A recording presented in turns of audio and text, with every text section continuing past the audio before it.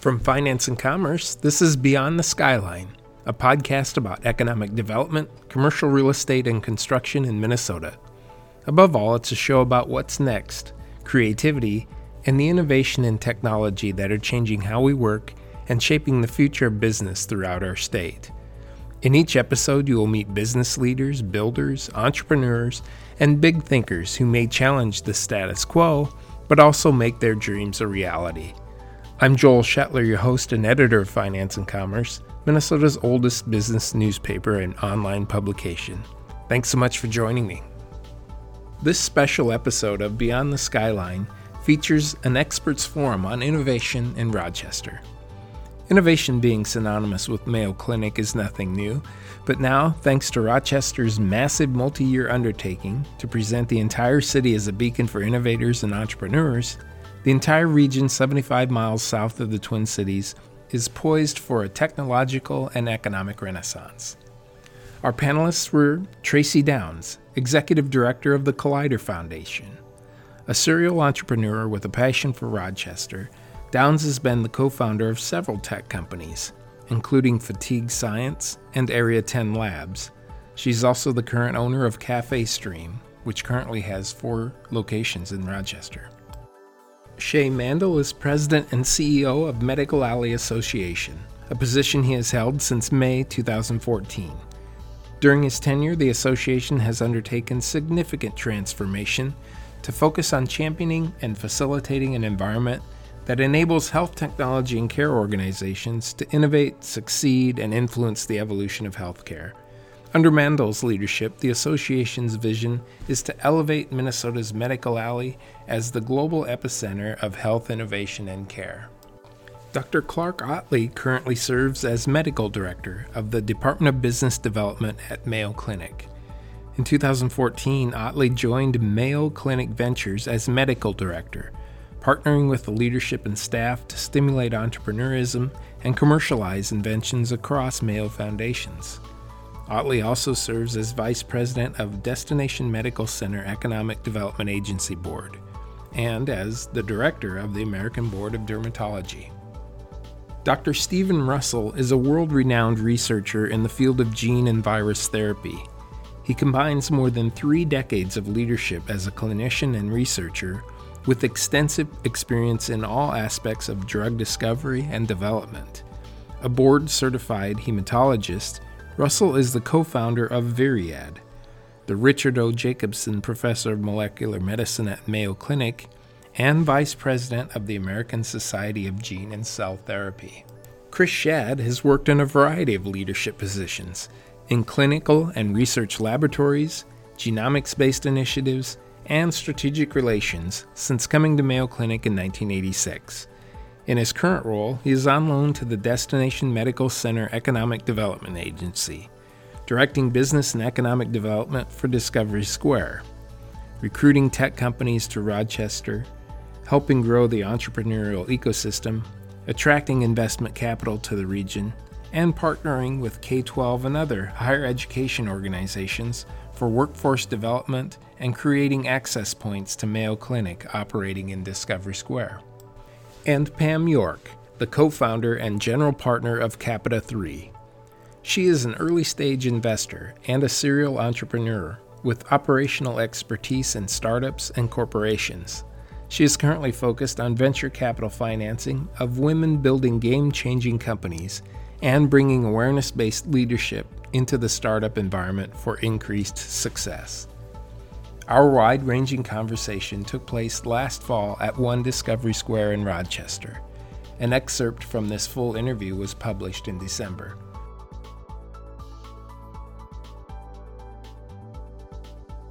Well, again, thank you everyone for joining me today. We'll just go around the room. I wonder if we could introduce ourselves here.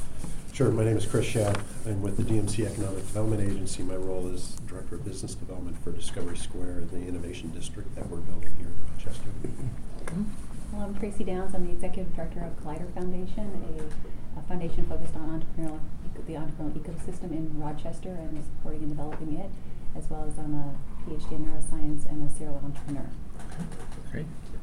So I'm Steve Russell. I'm the CEO of Viriad, but I'm also a professor at Mayo Clinic, and my focus is research into using viruses as cancer therapy. Great. And I'm Shay Mambo. I'm the president and CEO of the Medical Alley Association, and we are the healthcare association for Minnesota. I'm Pam York. I'm co-founder and general partner of Capital 3. It's a venture capital group investing in early stage startups led by women.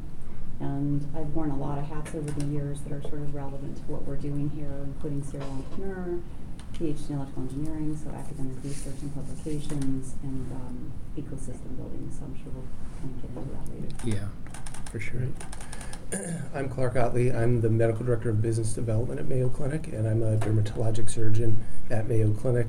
I'm also practicing or serving as the interim president of the Mayo Clinic platform at this time. Okay, great. Well, I'm going to start off with just a big, broad, open question and see where it goes. Obviously, we're here. Mayo is at the core of what's going on here in Rochester. What are we trying to do here? What are we building upon? Just that big, broad question to start us off. What's going on here with Mayo and Rochester now? Anybody want to start? Do you want to start? Well, I'll get started. Okay. And I think there's a lot others are going to be able to contribute, and for sure Dr. Otley in his role with business development. But the people who work at Mayo Clinic, people like Dr. Russell and his colleagues around the campus are extraordinarily innovative. Lots of new inventions, lots of new ideas coming out of a place of where the needs are identified. It's not a hammer in search of a nail. So it's real solutions to real problems. And what we're growing here and what we see growing is a way to get more of those products out into the market locally, starting locally, rather than starting somewhere else.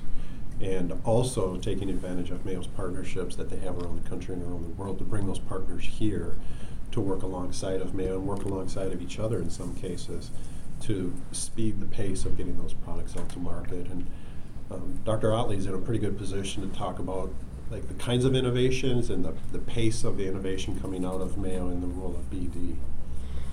So maybe you could Yeah, so from a Mayo Clinic perspective, we rely on the brilliance of our physician scientists like Steve to advance healthcare.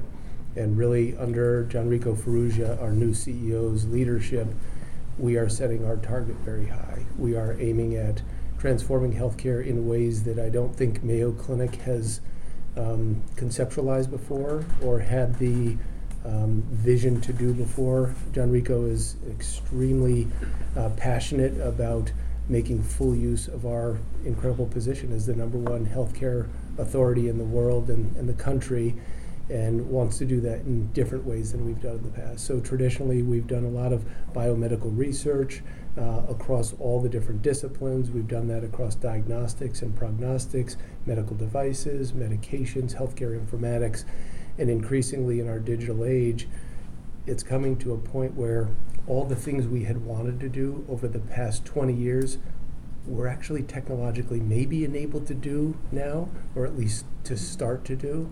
And he wants us to do that. Okay. And so we've got visions of doing science and doing healthcare in ways that are more transformative rather than incremental as part of this Mayo Clinic platform. Okay. So yeah, I came to Mayo Clinic 21 years ago from Cambridge in the UK, and the assignment was to build a molecular medicine program, which essentially is building novel therapeutic approaches to human disease using viruses and genes as the tools of the trade. And it's really drug development. And it was slightly frustrating for a number of years that it was difficult to move into a commercial arena. You know, Mayo Clinic is never going to become a drug company. And so at some point, research done at Mayo needs to move out into the commercial arena for further development, multi-centered clinical trials, and the commercialization process. So that was difficult, and it was always Mayo faculty were forbidden to start companies, to assume leadership roles within companies based on the research that they were doing at Mayo Clinic. And then I think it was in 2012, Mayo changed the rules of engagement, and they introduced an employee entrepreneurship program and encouraged faculty at Mayo to start exploring possibilities for the formation of new companies, and encourage those faculty who were interested to become involved in that process. And that was really a very important turning point, I think, in the sort of unleashing of this pent-up opportunity that existed of many, many different investigators at Mayo developing approaches to disease, whether they be devices or new drugs or new technologies. So now people could really start moving in the direction of forming small companies. And I think in order to maximally capitalize on that opportunity, the ecosystem needed to be developed here within Rochester. And I think that's happening. It's a relatively slow process, but I think there are individuals in this room who've got their foot hard on the accelerator to make it happen more rapidly than it otherwise would do. And I just feel the process is going really well now. Okay. Well, maybe let's talk a little bit more about that then right now. You said it's an opportunity, the conditions are right. Maybe describe a little bit more from your various perspectives on what you see here, what more about those conditions, that why this is taking off. Well, I think that in some ways it's like the 10-year or 20-year process that becomes an overnight success. It's there's been a ton of work that has been done for years to take and create what is happening now. With the DMC and with Mayo, the change of culture within Rochester. I agree with Dr. Russell that things are from my perspective, in an amazing time, because we've had, with the DMC coming about 5 years ago, we're getting funded, and now we have this large amount of money that's coming as independent investors are investing in this community, and we have matches from the state. We take and are getting buildings built, like the one we're in now, the one Discovery Square, plus many, many other supporting buildings, such as hotels and apartment complexes, and a lot of kind of development activity that's happening within Rochester, which then is getting filled with people that are very intentional. So for the One Discovery Square building, there's been a lot of work, and Chris can speak in depth about all the things that have happened to take and create, to curate a building and a community, the beginning of a community that really develops. Yeah, and it's groups like Collider Foundation and others who have been the early advocates for that entrepreneurship. And Pam, you know what that takes to build those ecosystems. You did that down in Iowa City, right? And I'd be curious to hear your perspective on what you had and did there and what you see here. And I'd also like to hear, actually, from Tracy, because you brought a tech firm here. We did. Right? And what it was when you first brought the tech firm and what you're seeing now. So I think, Pam, as somebody who doesn't live here, but who is down here fairly frequently, what you see. Sure. So University of Iowa, it's a very good comparable for what's happening here in Rochester. It's a relatively small city, with a large University of Iowa hospitals and clinics. So a lot of the work that's going on there, is medically related, life science related. And I was brought there to help build a startup ecosystem. And when I got there, it was no entrepreneurs, no venture capital, no startups, and an environment where people mostly didn't want that to happen. There was a discomfort with, business is not what we do. It's sort of this not a good thing. Combine academic research and business.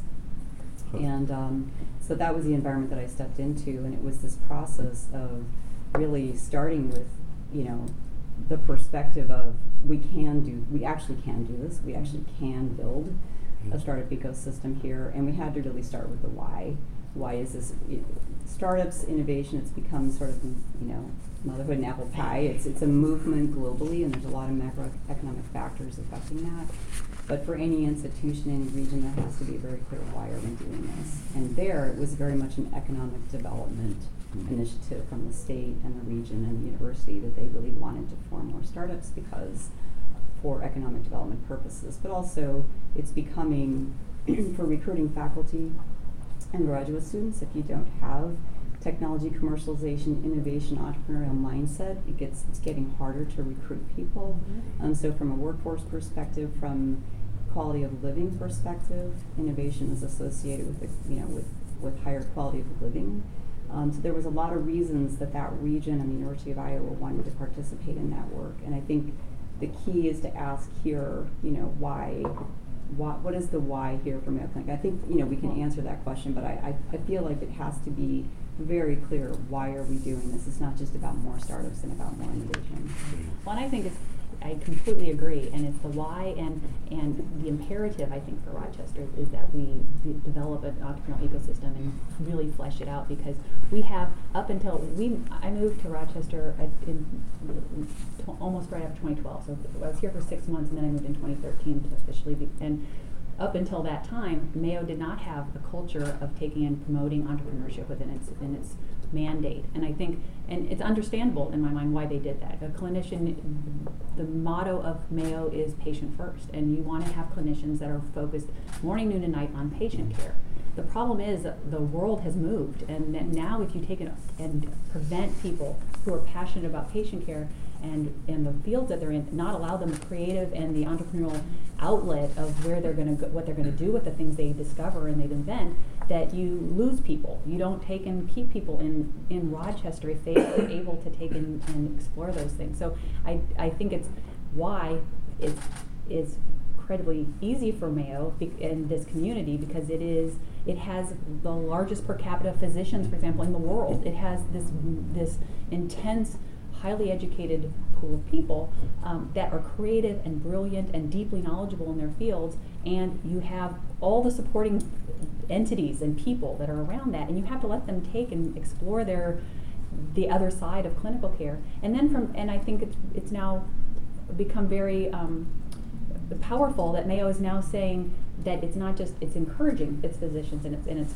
staff to take and do those things, because now you can take and bring those things back to the bedside, and so you are actually focused on the bigger mandate of patient first. So I think it's, with all those things, it's right for this world to be right where it is today. You're exactly right, Tracy, and it's interesting to think about what enabled that, because the culture of conservatism that kind of ruled Mayo Clinic was absolutely right intentioned. Yes. It was avoid any possibility that anybody could make a decision that's not in the patient's best interest. And what happened was there was an evolution of our thinking and conflict of interest policies so that we had smarter rules. Instead of just saying, you can't innovate, which actually is anti-patient, Right. we said, you can innovate, but we have to have separations of who's making decisions in the innovation area and who's making decisions in the clinical area. So we have to be very clear and separate those two so that patient's best interest is still served while we're innovating. Yeah. And we just put a guardrail in there so that everybody's treated fairly. Well, and I think as the snowball keeps rolling, and it's a good Minnesota metaphor. Not today. Too soon. It's too soon. It's still November. But I think Mayo, to their credit, is getting better and better at navigating and understanding that realm, and so things are moving faster. I know the amount of patents that are being licensed, the amount of startups that are happening is really starting to churn, because it's been a process. But the beautiful thing is, Mayo Clinic is a very large medical institution, but people like you, Tracy, and Hunter, and the groups that are around Mayo Clinic that are interacting with Mayo Clinic and creating a bigger ecosystem than just Mayo have really brought this town to life. And we're so proud of the things that you are doing in the community that you're cultivating, which is absolutely necessary to support inside, but also empowers an outside world that thinks of things in ways the Mayo Clinic doesn't view things. It's been great. I think the next step is Pam's world, and taking in getting more investment, more traction on taking and funding these really great ideas. And so I think, and your insight also into the world so continuing on from your world when you were in Iowa, what do you see as like the next things that are facing?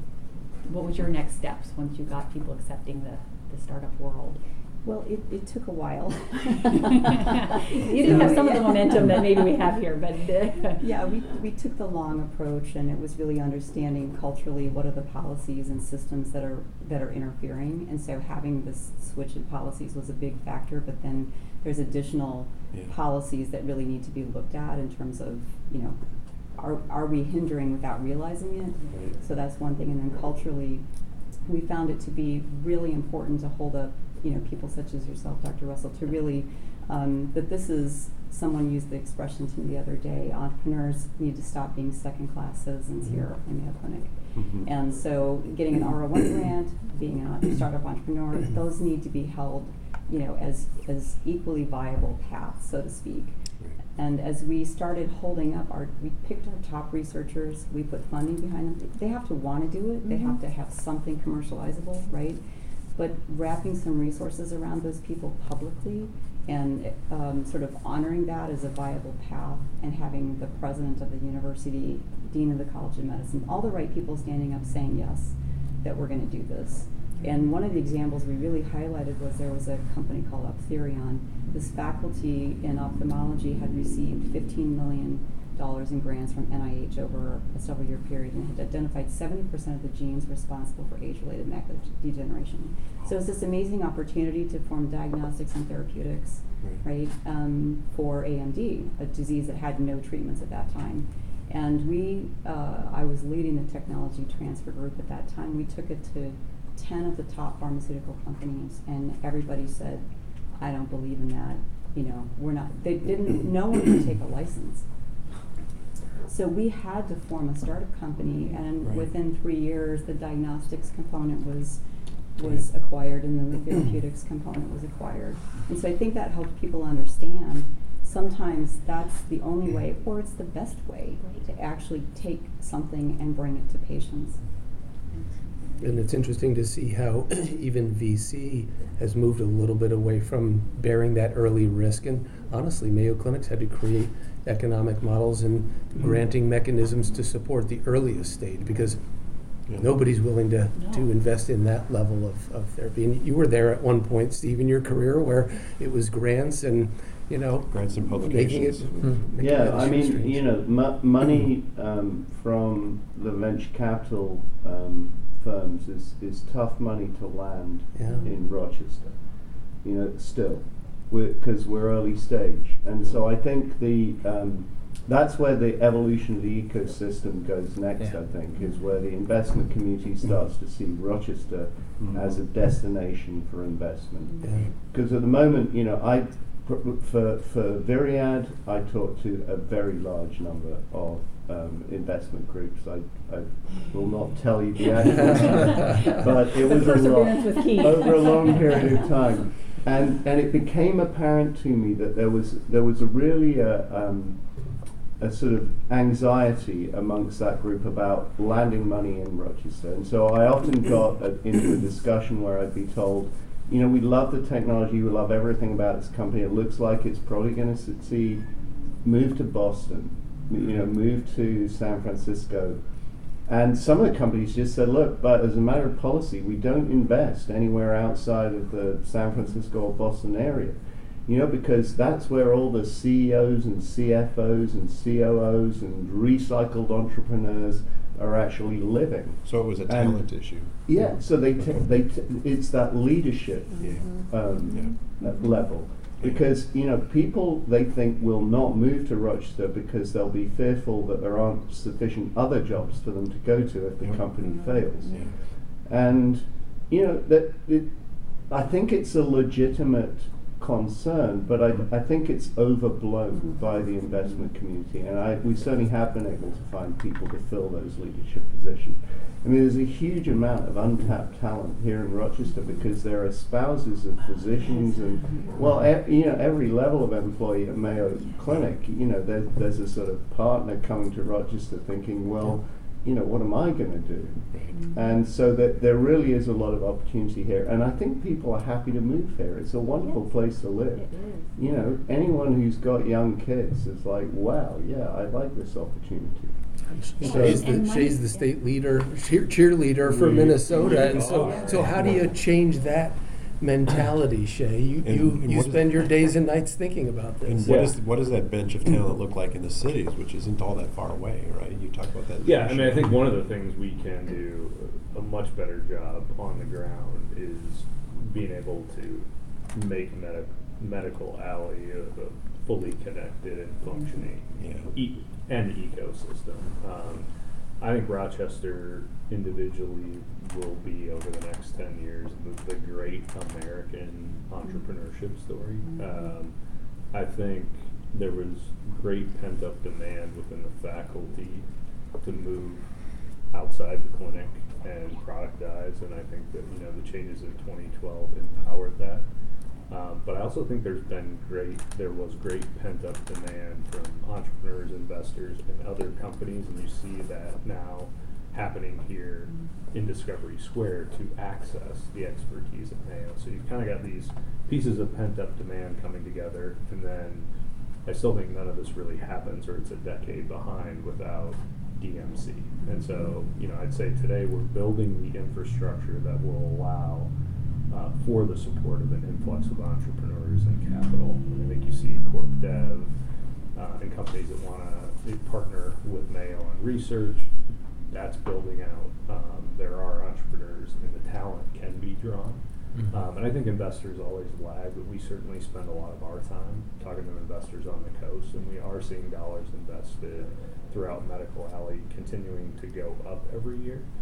But ultimately, I think the talent piece is about telling the story. I mean, the question of, especially if I'm in biotech, pharma,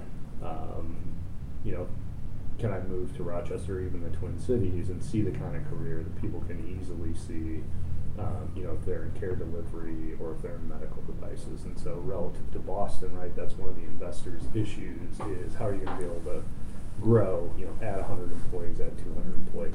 But I think we're also seeing those investments happen here. Takeda choosing, the Twin Cities to be their center of excellence for biologics in that future. Companies like Biotechme, they're going to do a $50 million investment to expand in St. Paul. And then all the activity that you have here. So I do truly think 10 years from now, this will be the great success story. And I think our responsibility, and I think this is not just Medical Alley, we can play the umbrella role, but I think it is Mayo's responsibility, and it is Medtronic's responsibility when we're out traveling around the country, when we're out recruiting talent, that we're talking about the entire ecosystem instead of just the quality. I mean, Mayo can get anybody it wants, right? It's the best hospital in the world, but Mayo can also, I think, help to expand what the ecosystem looks like, whether it's for trailing spouses or just entrepreneurs that want to find a great place to start. And so I think if all the leaders in the community can do their part to talk about the community, I think that will accelerate and fill that infrastructure, which will then have to be accelerated more. You talk about real quickly, you talk about the pent-up demand. There's the inside-out pent-up demand of people like Dr. Russell and others who want to take their ideas out to market. I don't think we really fully appreciated how much pent-up demand there was from an outside-in perspective. For using this building as an example, we're probably 18 to 24 months ahead of schedule in terms of where we are in building out space and filling out space for Discovery Square. That this building, the grand opening was just a few months ago, and it's 85% leased out, and we're already talking about the second building, probably 1.5 to 2 years ahead of schedule. That's an indication of that pent-up outside-in demand of Mayo's partners wanting to be close by. And the business development group has been at the forefront of getting the word out about what's happening, what the opportunities are here. Yeah. Can you take a moment then to just describe this building, what it does, how it's part of DMC's mission, what's here, what's next? This building, I look at this building, it sort of epitomizes the public-private partnership that DMC is in general, in that there's public space, there's a coffee shop, you'll see people stepping in from off the street, they don't work here, they're just stopping in for a cup of coffee, but you've got this realm of companies, this sort of spectrum of companies out of Shanghai and out of Boston and out of Madison, Wisconsin, and other places that are coming here to work alongside Mayo Clinic. This really catalyzes those conversations, and it becomes a gathering place and a hub of where that innovation can start to go out. And then you have companies like Viriad that grew their space and they needed manufacturing space, and you've got great space on the outside of town out in the Northwest campus. And it's a perfect model. You start here, you innovate here, you grow here, and then you expand out when you get to that larger scale manufacturing. But that innovation footprint starts here, I think, where the scientists are doing their job and the clinicians are doing their job. I would add, I think having a destination place, a single point of entry for outsiders, is a critical component of being able to continue to promote an ecosystem, right? So Chicago's not a great healthcare commercialization town. People can go to Chicago and they go straight to Matter and they feel like they're connected. And there's Kendall Square and other places. So I think really having a place, so now people can come in and they go to Discovery Square. And then they, their perception is that will give them access to all these companies. That's where they can meet them, access to Mayo. And practically, there's still work to be done, right, once they get here. But having a single point of entry and the perception that that is a place where leaders are, where interactions are happening, where there's innovation in the air, I just think it is a critical, asset to have to attract people to come in and make it easy for them. And I think it will accelerate, again, the influx of capital and people as much as anything that's happened here. Yeah, I really second that. And when I first moved to Minneapolis, I was in 2011, I talked to a number of coastal investors and was sort of trying to understand, I was trying to take the lay of the land, and I kept hearing, I don't know where to go when I go there. Right. I don't know who to talk to. I need a trusted guide. And so it's sort of a place to land and a trusted guide through the community. And I've heard that everywhere I've been. And so it's a place plus a trusted guide, so someone can point me to the right people, the right startups. And as soon as we created that at the University of Iowa, we literally had a pipeline, right? And then just all of a sudden, they're showing up and interested. And I think that's been the most fascinating thing to me everywhere I've been. It's amazing how many people there are, how many entrepreneurs, how many people that are interested and able to contribute that you don't know about until you raise the flag. And you have to raise the flag in a very, kind of thoughtful way with the right leaders and the right messages, and then you have to follow that up with resources. But whether it's gender, whether it's demographic, whether it's sector-based, they're out there and they want to participate. Part of it's just raising the flag and letting them know, here's where you go and here's who can help you.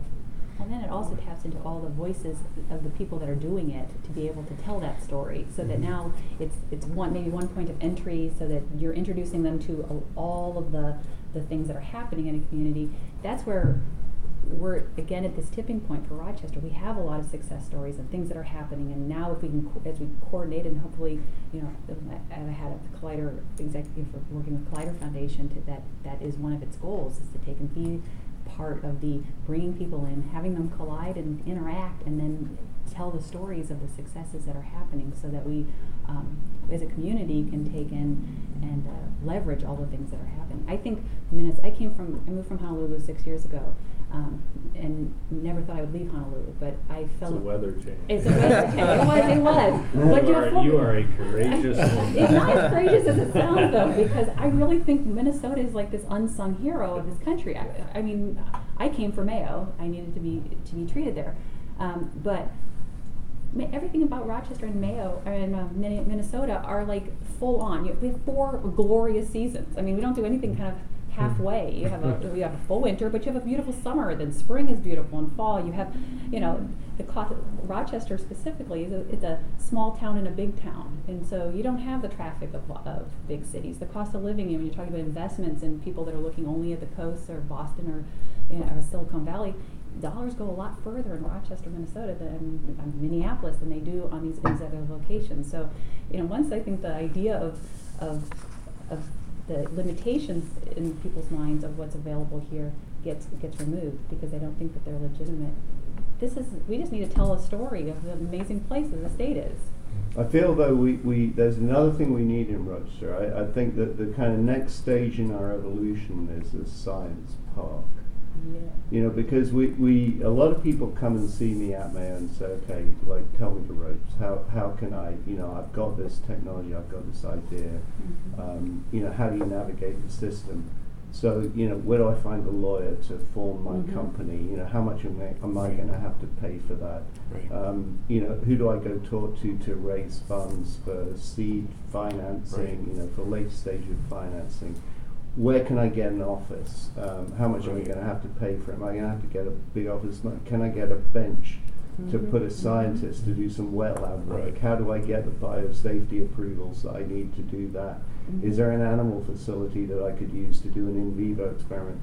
And is there going to be a canteen there? You know, do I have to actually lease an office, or can I just be somewhere, pay some rent, and have a meeting room that I can use periodically? And everybody's trying to keep their costs down, and they're trying to find that community that can help them move through those initial stages of development. And I think they get a lot of that from the Collider, from the accelerator and the Biobusiness Center, but they don't get the whole thing. And so I think if we had that, it would really help to accelerate a lot of what's bubbling up at the moment. Some of that feels like chicken and the egg, right? So the talent, like the legal talent coming if there's work to do, the work to do coming if the legal talent is here. Do you have a perspective on that? Like, so we have those conversations, right? I think you're right, but I think it is chicken egg, but we're evolving a critical mass. Right. At which point, you know, whether it's the chicken or the egg, Pick one and focus on it. Yeah. I agree. I think there's a clean path to that, though. I mean, there are firms in Frederickson and Byron. Yeah, that's a good example. So they come down, right? Yes, absolutely. So part of the chicken and egg doesn't have to be that dramatic, right? Right, I mean, if right. there Just was having resources there. if there was 5 times as much activity here tomorrow, like that's the tipping point for Fred Law to go from we'll have an attorney down there 2 days a month to we'll have 2 attorneys in town and open an office there, right? Absolutely, So right. before you have Yeah. to bring in lawyers from outside. So I think there's enough, I mean, there's certainly a big enough legal community in the Twin Cities, and those that are starting to spend more time They and have the They expertise, are. certainly. Yeah. So I think we could close that gap fairly quickly if we had that kind of increase in activity. That's very low hanging fruit, Right. and I mean I think that's one of the easiest problems to solve and package that, and so we should do Yeah. that. And then the other piece that I think is relatively low hanging fruit is my husband has this expression which I love, which is if there's a fault, feature it. And I know, I think that there's this perception, well, we're this big academic institution and, you know, we're not trained to do these things and we don't know where things are. But on the other hand, as an investor, I mean, we have to look at least 100 companies in order to find one investment. If somebody is a Mayo Clinic faculty that's been NIH funded, you've passed so many gates already for us to be interested in that company. Right. It's an automatic filter. And so really understanding the credentials that come with those ideas, and then also providing, I forget if it was you, one of you said the proof of concept funding, because it's a long path to an SBIR, and it's a long path to early stage venture capital financing. So having that, I know there are some internal sources of proof of concept funding, but really perhaps expanding those, or you know, more broadly communicating, because where there's funding, right, people want to go where there's funding, but having funding for their ideas, and it can be multiple rounds of funding before you can ever even get to an SBIR or get to an early stage of financing. Putting those systems in place along with the kind of the concierge services. There's the external part of it and there's the internal part of it, right? The guide to here's how you do this. And I don't think those are hard things to create. I mean, those are pretty straightforward. Yeah. So the talent and services exist, they're just up the highway a few miles. And Or if around there's the enough country. density. Yeah, And getting them here, if there's work to be done, they'll find their way here. It's just like any other business analysis, Yeah. right? I mean, a Yeah. lawyer in Rochester costs a firm X. Yeah. is there enough activity to justify it? And I mean, the firms that I talk to in the cities, which is most of them, I mean, I think they want to be here, and they are, you know, they're watching the numbers and activity closely. Like they're, you know, as soon as, you know, it's like leasing a building at 85%, right? You know, like they're waiting for that period, that, you know, tipping point, so that they can start to, you know, I think be here full time. And yeah, Twin Cities. I mean, there are a lot of people in the Twin Cities, I think, that would be interested in moving to Rochester. It is in many ways, a nicer place to live than the Twin Cities. Well, our fund formation attorney for my company's in Seattle. You know, we've made 3 investments in companies where we actually never sat face to face with the company. I mean, this is just the way the world works now, you know. So I don't see that. I mean, you want critical mass because you want to bring people to the table, and I think it's important to have physical presence at time, but the world's doing these things remotely now. And I assume most of the patent attorneys that you use at Mayo are Minneapolis-based. Are they mostly Minneapolis? But we have an internal cadre of patent attorneys, and then we have external, and we use them both regularly. Absolutely. And then, you know, if you spin a company out of Mayo, you probably need to use a different patent attorney from the patent attorney that Mayo uses. So, and they have the best patent. You know, even just finding some of the former company, you know, I shopped around probably 5 or 6 different law firms to do that. I eventually found somebody in Rochester who agreed to do an LLC for $5,000. Said he could do it for less than $5,000. I mean, the range was up to $30,000, and it's your own money you're putting in at that stage. So it's a big deal, and you really want to kind of find that kind of best process. I did find that the lawyer that I engaged to do it, I mean, he was really good, really efficient. But then I started asking loads of questions, and he said, "Look, I quoted you $5,000, but I didn't anticipate you were going to sit me down." Maybe he underbid himself when But yeah, it's that kind of thing. You know, that's where that, if you can pull together the whole thing in science park. And wet lab space was horrible. I mean, you know, we had to build it ourselves. There wasn't any available wet lab space outside the Mayo Clinic, and so we built some in the Biobusiness Center. But we were, you know, whenever Mayo dismantled the lab to kind of rebuild it, we'd be out there looking in the dumpsters, finding what we could use. And, yeah. You clean those before you actually spread the virus, right? Absolutely. We benefited greatly from that kind of turnout. Well, I did some little research and looking at clusters of innovation, which is what we've been talking about here, and I found a list of some of the qualities of good clusters of innovation, and we've talked about a few of them already.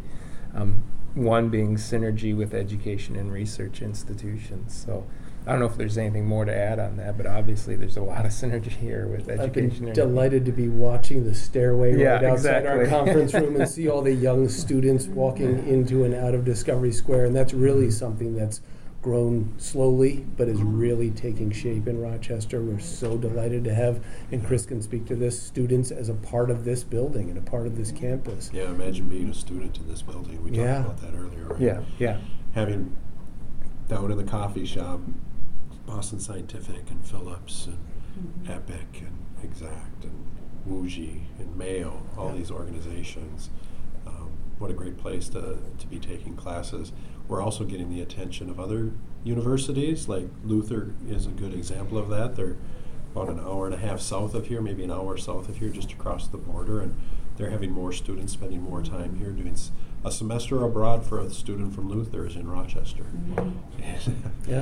So that's great. 20 kids who are going to come up and do internships in the spring of 2020. Young talent is really important. I think also our graduate school does a great job of recruiting top talent into the graduate school, and how do we keep more of them here when they're done getting their PhD, as opposed to them leaving.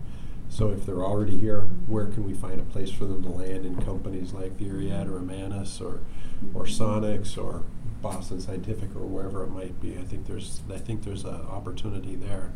As long as Mayo's doing a great job of importing that talent in and educating them, let's keep them here in Rochester. But DMC's been a critical part of that too, because even if you can guarantee jobs, you've still got a lot Right. of young talent that wants Right. access to, another part of their lifestyle, and DMC's been critical to Yeah, expanding I think, those. we daylight those opportunities, right? And by bringing those companies in, it creates those opportunities, and then we have a platform that we can use to daylight those opportunities and explore those ideas and make those connections. That's But I'm also oftentimes talking what about the bars. Yes, I was gonna say, right, it's Right. also the there's community that itself. too. Right. Yeah. No, but that's been an important, DMC's Yeah. been critical to helping to attract entire Right? The true ecosystem for life, like- lifestyle. Yeah. You're Well, if you exactly think about Two what the- blocks from here, there's 2 apartment complexes going up, 300 units coming on the market as we speak. And Chase Point's not to be overlooked. I mean, the state of Minnesota Mhm. invested in Yeah, this that's concept right. for the state of Minnesota because this drives economic Yeah, right. activity and patient Right. care as the That's a really good point. healthiest state in the United States, and an economic driver of our state is healthcare. The purposeful, proactive approach that our city has taken and that the DMC legislation has allowed us to do Right. has been monumental. And it would have happened in a really uncoordinated, slow, painful way. And now it's happening in a coordinated, thoughtful way where the city planning elements are best in class and the lean buildings are best in class and the economic engagement is really accelerated to a point where we couldn't have imagined this kind of thing happening in the time frame that it did. So you were talking about cluster, sort of the ingredients for a cluster, but I also think if you're looking at growth from the perspective of, the next generation of millennials and even, getting to Z, and where are they going to be attracted to? These are generations, one, they want meaningful work.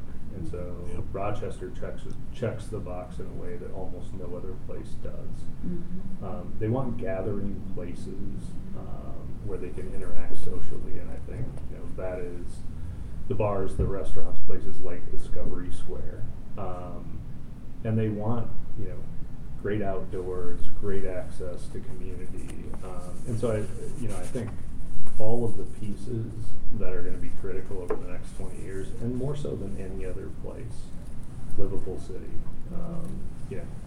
Again, I think the build out of what is happening here and the meaningful work part is really critical. I mean, I think that's one of the things that will continue to be a huge attraction point, and over time will continue to be more and more sort of at the top list of people. And you look at companies that people want to go work for. Mayo's at the top of that list. Companies like 3M that are really set up as private, research institutions, and that they're doing things that people, they like the values and the ethics. And I just think Rochester is uniquely positioned to attract that generation of talent. We're in conversations with Google. We have a strategic partnership with Google, and we're going to have Google engineers situated in Rochester, Minnesota. And you think about a young person starting out their career in debt, probably from extensive education, trying to start a life in San Francisco area versus what they can live like in Rochester, Minnesota. We think that's a big value Right. proposition And have for the access state to of Google Minnesota. and Mayo, Yep. right? I mean, And on top of that, I think also being able to impact the community. Things are happening here. You can start I got involved on part owner in a coffee shop in Cafe Steam, and it's like you can do things that are outside of your core and actually really make an impact on a community when you're in a small thing. We have restaurants that are coming. We have all sorts of gyms and dog parks and just all sorts of things that you can do, and you can make an impact, which you may not be able to do in other communities. Have you started into the dog park I business haven't as yet, well, but Tracy? I want to enter dog park, so I'm supporting those who are. First the dog, then the park. Yeah. But we need an indoor one. Because the rest 6 months or 5 months out of the year, you need to have somewhere to go. Exactly. From a workforce perspective, I think it's also really good to be present to the fact that the average age of entrepreneurs is in the 40s. And Yeah. especially if we're Right. talking pure tech play, then it skews younger, and we find a lot on the coast. But we find most of the companies that we're looking at, especially if they're as serious, sort of evidence-based technology, which is pretty much everything we're looking at, then the average age of those employees in that company and the founders are older. And so I think there's probably a lot of people already here that fit that profile.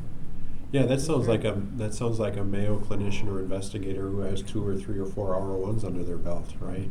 Mm-hmm. And I've always thought independently funded or NIH funded investigators are among the most entrepreneurial people I've ever met, because it's publish, get the grant, or it doesn't work. It's soft money, and there's no. Right. It's not like you ever get traction where it's auto-sustains. It's So, always. But I think running up. we need the experience as well. Yeah. So there's a lot of excitement about doing that entrepreneurial thing, but no clue how to actually do it. Right. And so that's where, if we can have the recycled entrepreneurs come Right. in and kind of partner Right. with these individuals, it's the perfect match.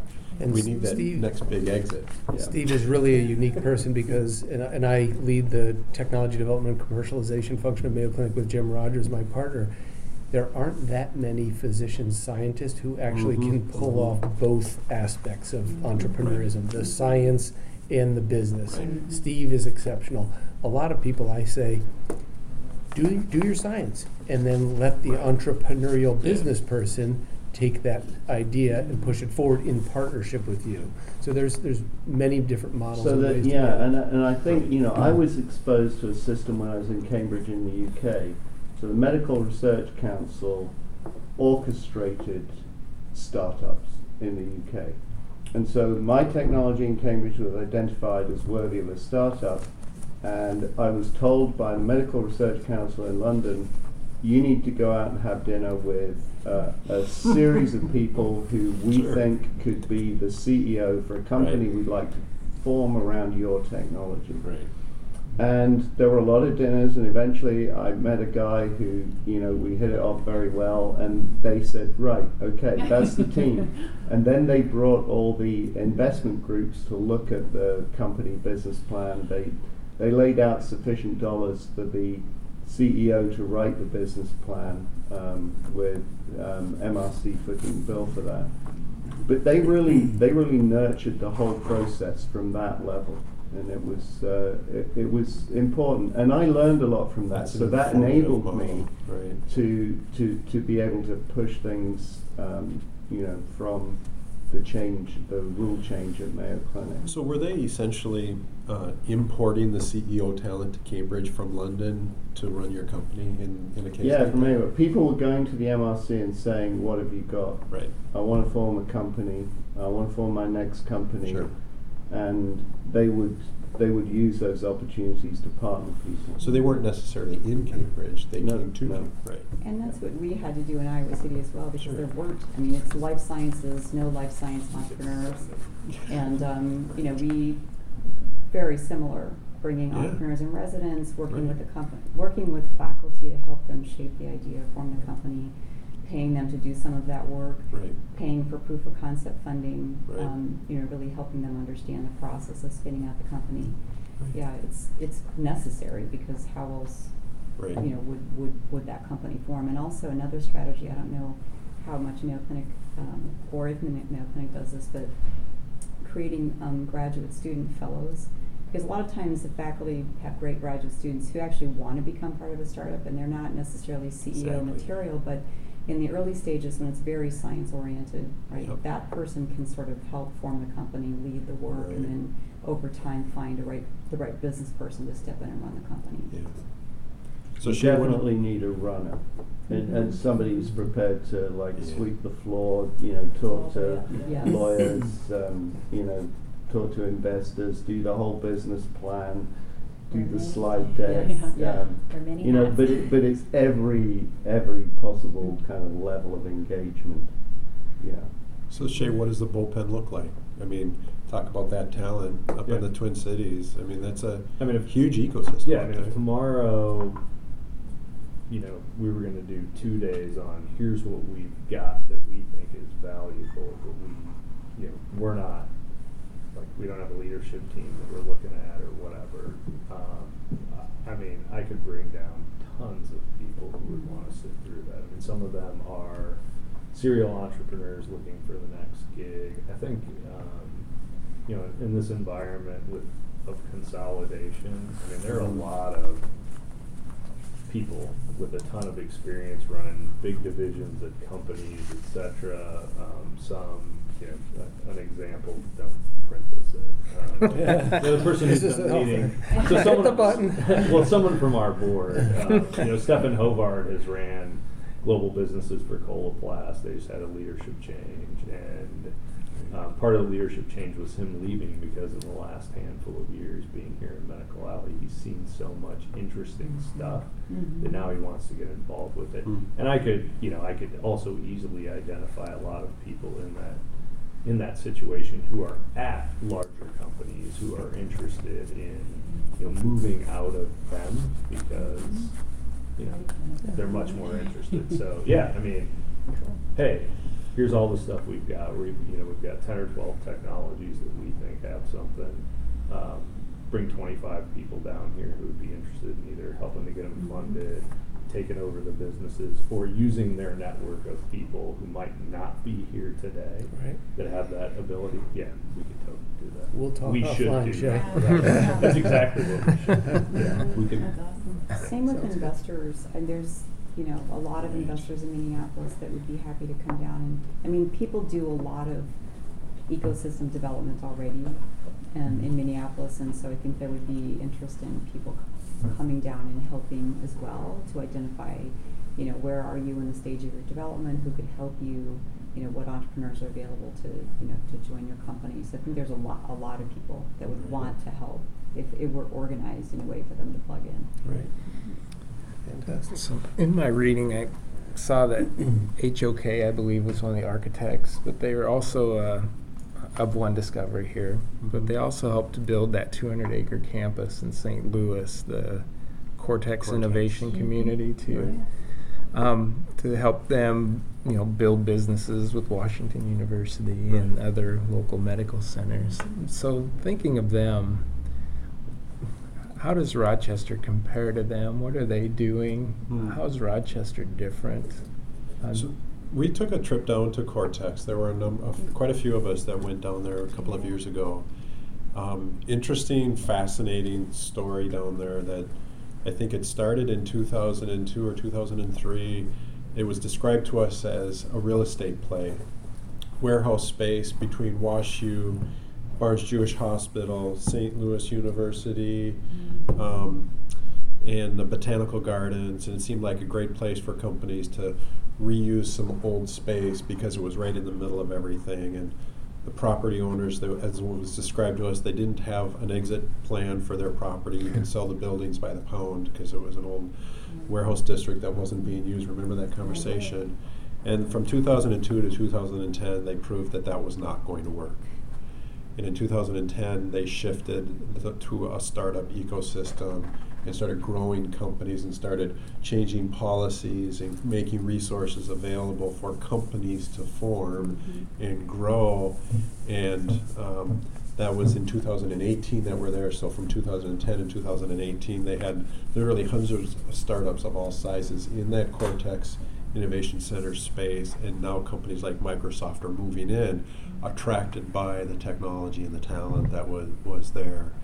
It was a very informative, instructive visit for us. It was, and I think for me, there's two of the differences I think that are the future for Rochester is that they were starting with 5 entities, and some of them are universities, some of them are large corporations. They all put a long-term commitment of capital into Cortex itself. They said this is going to be a play that's going to take 10, 15 years, and we're going to sustain it through all of that. And I think that as DMC grows and as this whole Rochester area grows, we get Mayo is the big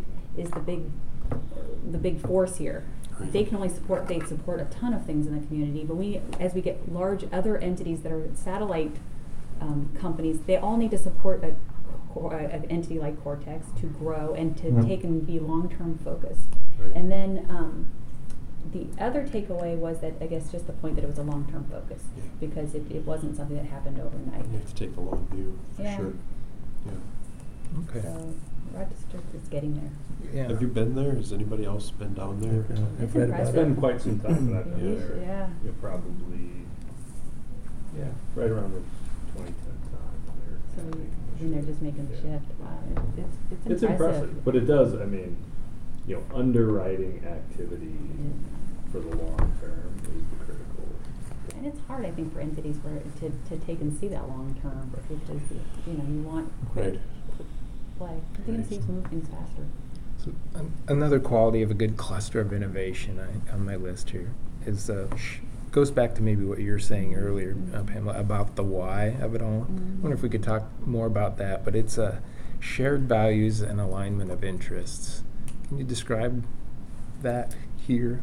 Obviously, we've talked about that a little bit already. But, Yeah, it was interesting. I was just talking with a company this morning, and I said, we're Mayo Clinic, and we actually treat our patients and our partners in the same way. We're honest, we're forthright, and we're looking for mutual benefit, and especially benefit for the human health and the human condition. And so we practice our business like that with similar values. And people honestly see Mayo Clinic as a place that they can go and trust. The values is what is attracting a lot of the companies to us because they know they'll get the right answer from our scientists. We will not misrepresent. We will always be forthright with them. And that's an incredibly important component of an ecosystem that we would be part of. And I think the basis of an ecosystem in Rochester. And I couldn't agree more. I mean, I'm literally here because I love being here because of the culture and because of, there's so many things in that, right? But it's this incredible visionary organization that is the best of the best in the world. And that's a huge part of what I value, but it's also a culture of very high integrity, very high authenticity, and a genuine desire to contribute.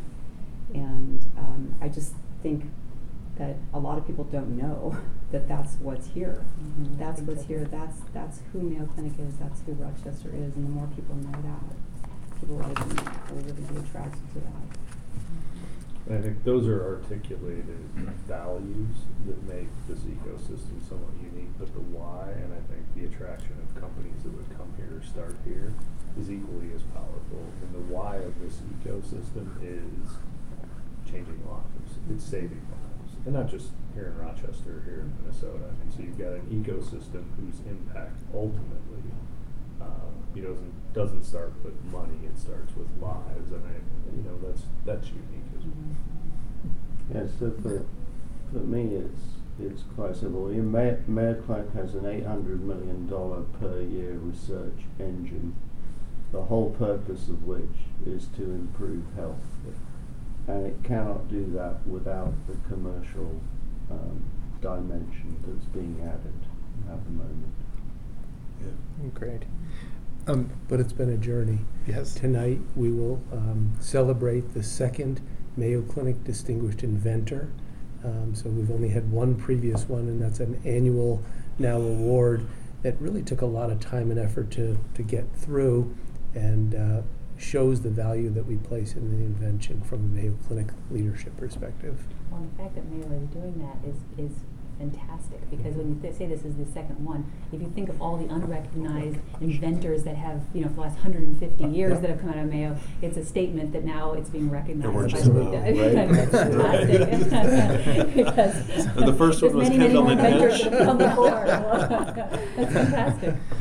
And I think if people were to start to share this very simple vision of Mayo Clinic has this very unique opportunity to truly transform healthcare. I mean, everyone's talking about the transformation of healthcare. Everyone's talking about the consumerization of healthcare.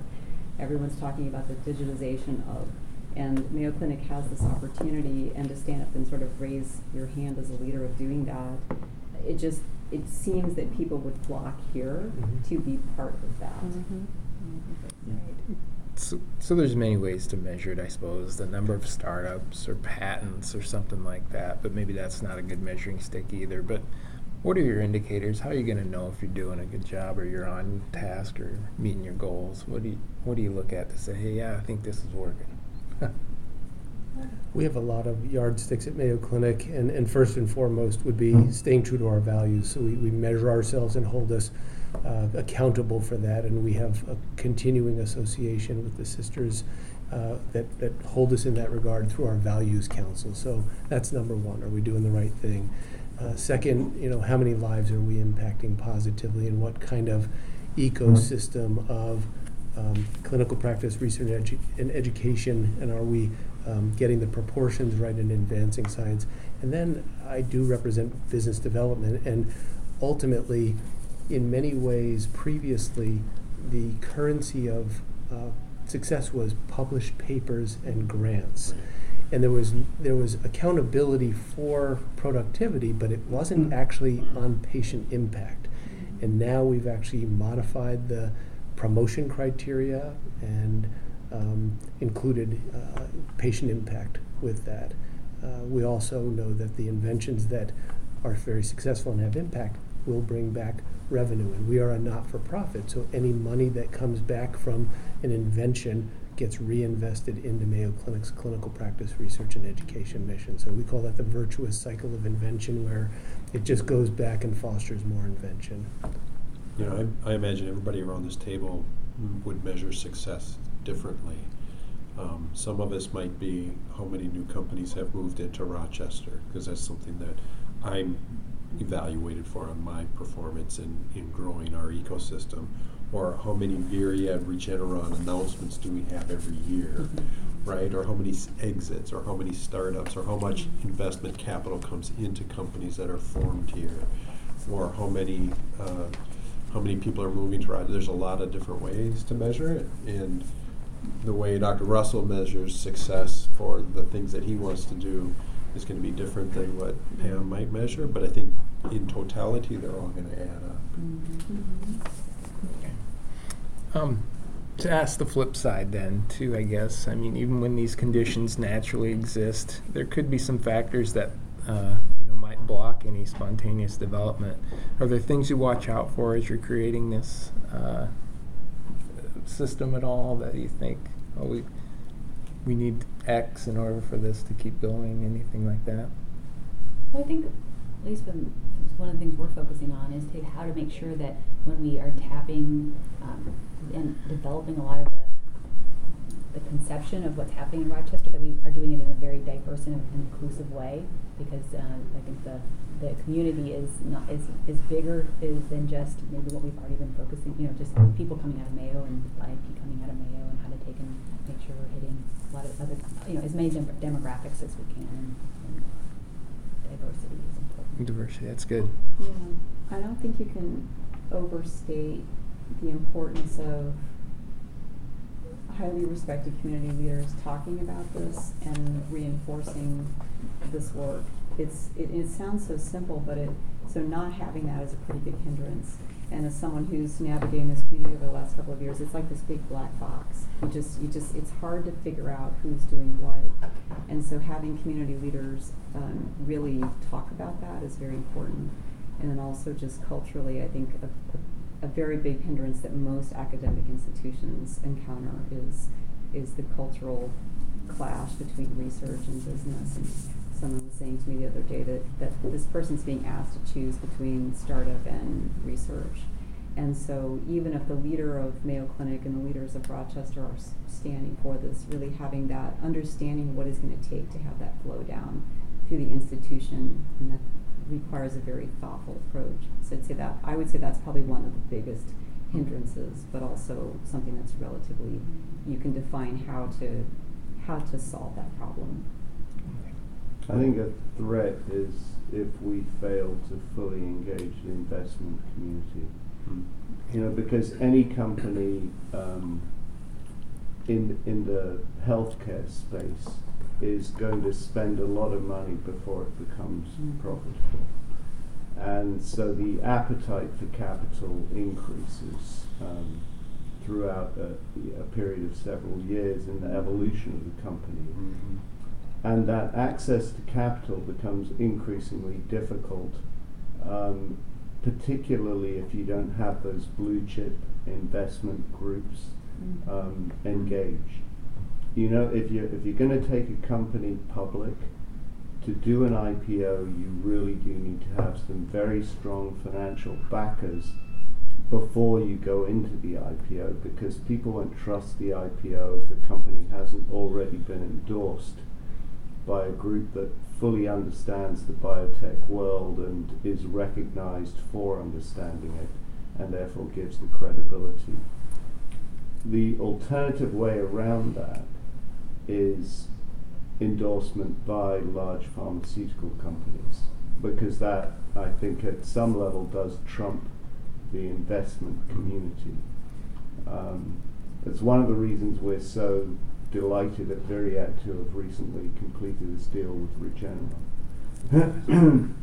And I don't think we would have been capable of completing a similar Series B investment agreement with a blue chip investment group. But you know, we may be now seen differently as we go forward. Absolutely. Yeah. Yeah. Absolutely. You've probably got some thoughts on that. Absolutely, and it's a lot of people talk about the education and understanding of how to build companies in the early stage, but then there's the whole continuum. And almost, this is where I see a great opportunity in Rochester. If we were thoughtful about that life cycle of company development all the way through exit, you could really provide those kinds of, it's a continuum of the resources and expertise that has to be brought to be successful. And again, it's not that hard to do, but just understanding that that's required. And the precursor to that, where I think Medical Alley plays a great role and can continue to play a role, is connecting startups to the strategics. Because it's very hard for us to invest in a company that doesn't have some traction. It doesn't have to be revenue, but there has to be something that shows evidence for this company is going to succeed. And it's very hard for startups to make those connections to those strategic players. So I think that's, I don't want to volunteer you, but but you're being volunteered. Great role. It is. It is what we do. I think one of the things that we can do better, and actually where I'm committing resources as we move into 2020, is to actually have leadership on staff and resources committed to looking overall at the early stage ecosystem. And a key component of that is great. We're looking at a company. Let's get you early in front of strategics, payers. Let's try to accelerate you getting to market. Let's shorten the distance between those small pivots that you're going to have to make to fit into, a strategic strategy or, get reimbursed. And so, I think we as an organization continue to evolve and grow in the same way Rochester is, which is, the steak and sizzle are there, but it is, fully commercializing our capabilities as an organization to, have dedicated resources and playing those roles, and then helping to build out, if we're looking at a science park, how do we help and advocate and make sure that gets funded, but how can we also help to bring talent to the table that can facilitate those conversations, run a research park, bring people down to take a look at the technology. So, it's one of those things, like, it's in our sweet spot, but making the investment to be able to regularly serve the community, has been our, I'll say, laggard, and so, we're looking to make some ground on that this year. Great. Well, I do want to put one broad question to this group about innovation in general, and technology's connection to innovation. So I was reading Simon Sinek, if I'm pronouncing his latest book, The Infinite Game, recently, and he writes this: business today is subject to a dizzying rate of change. The average lifespan of a company in the 50s was just over 60 years. Today it's less than 20. According to a study by Credit Suisse, disruptive technology is the reason for that decline in lifespan.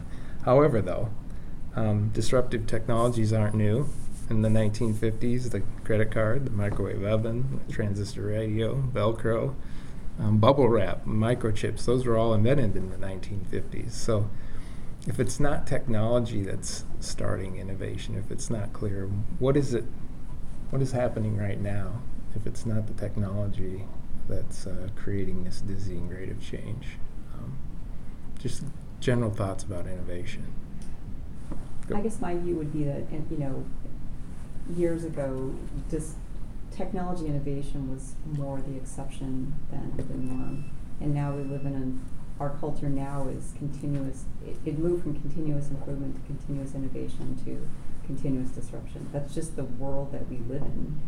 Whether it's your personal life or your professional life or your company. And so it really calls upon organizations to really understand how do you train your employee workforce to do that. And I don't really think this is why Techstars goes into, United Healthcare and other places, because organizations they don't understand, how do I retrain my workforce? How do I develop systems for that continuous innovation, continuous, I would say transformation, because it's changing in such big ways. And so I think I'm not offering a solution, but I just think that's the challenge, is training workforce for that reality of our paradigm. Yeah. I think one of the things companies, this would be true in any sector, but it's certainly true in healthcare. I think the compressing of companies, one, we're in an unparalleled age of knowledge. So you can start with mapping the human genome and the pace at which we're gaining knowledge that can have really big impacts on every individual it's a unique period of time.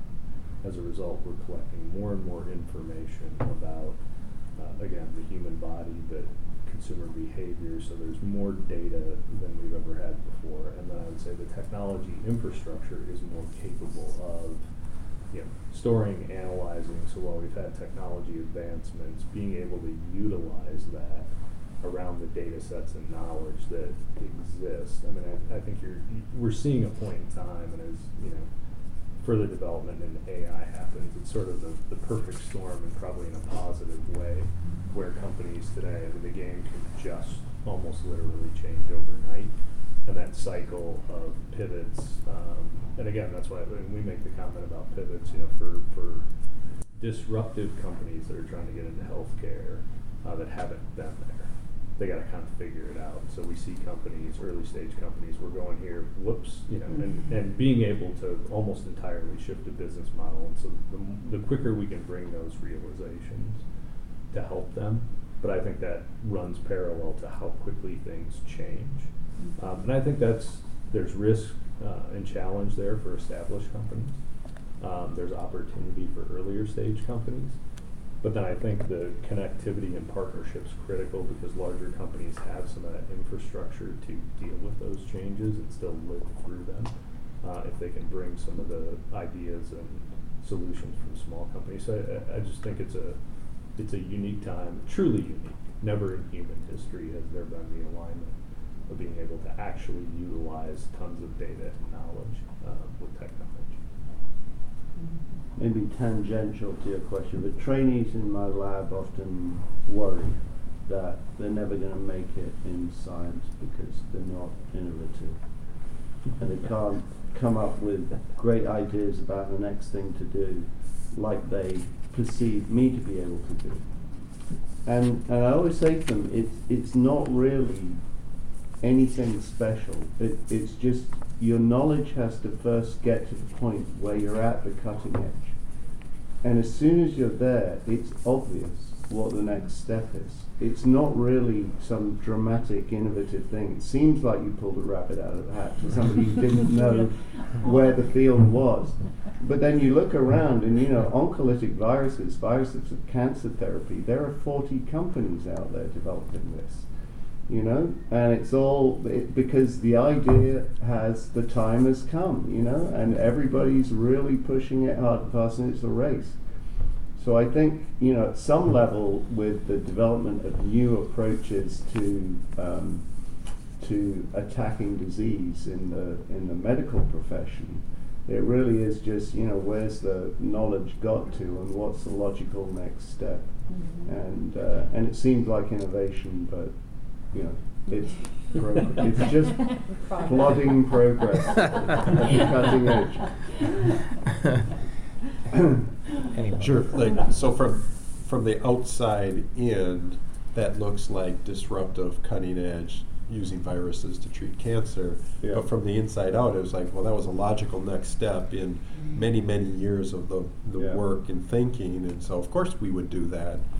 But people don't see that happening.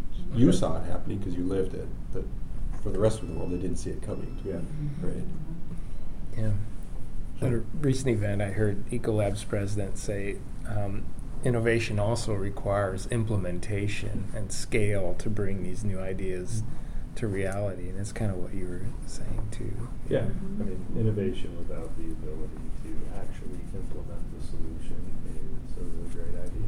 Yeah, that's a great point. That, and on top of implementation, I think it's persistence. Even though things are moving super fast, it's like you're saying, how many VCs did you go talk to? How many, it's like all things.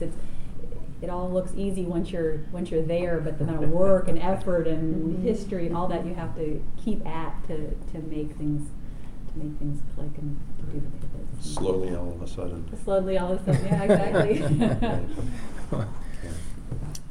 Well, on that note, I'm going to say thank you to everyone for joining me for this wonderful conversation. I appreciate it. Thank you. Thanks for having me. Good conversation. Thank you all. Yeah. Thank you for listening, and please subscribe to Beyond the Skyline. We can be found wherever you listen to your podcasts.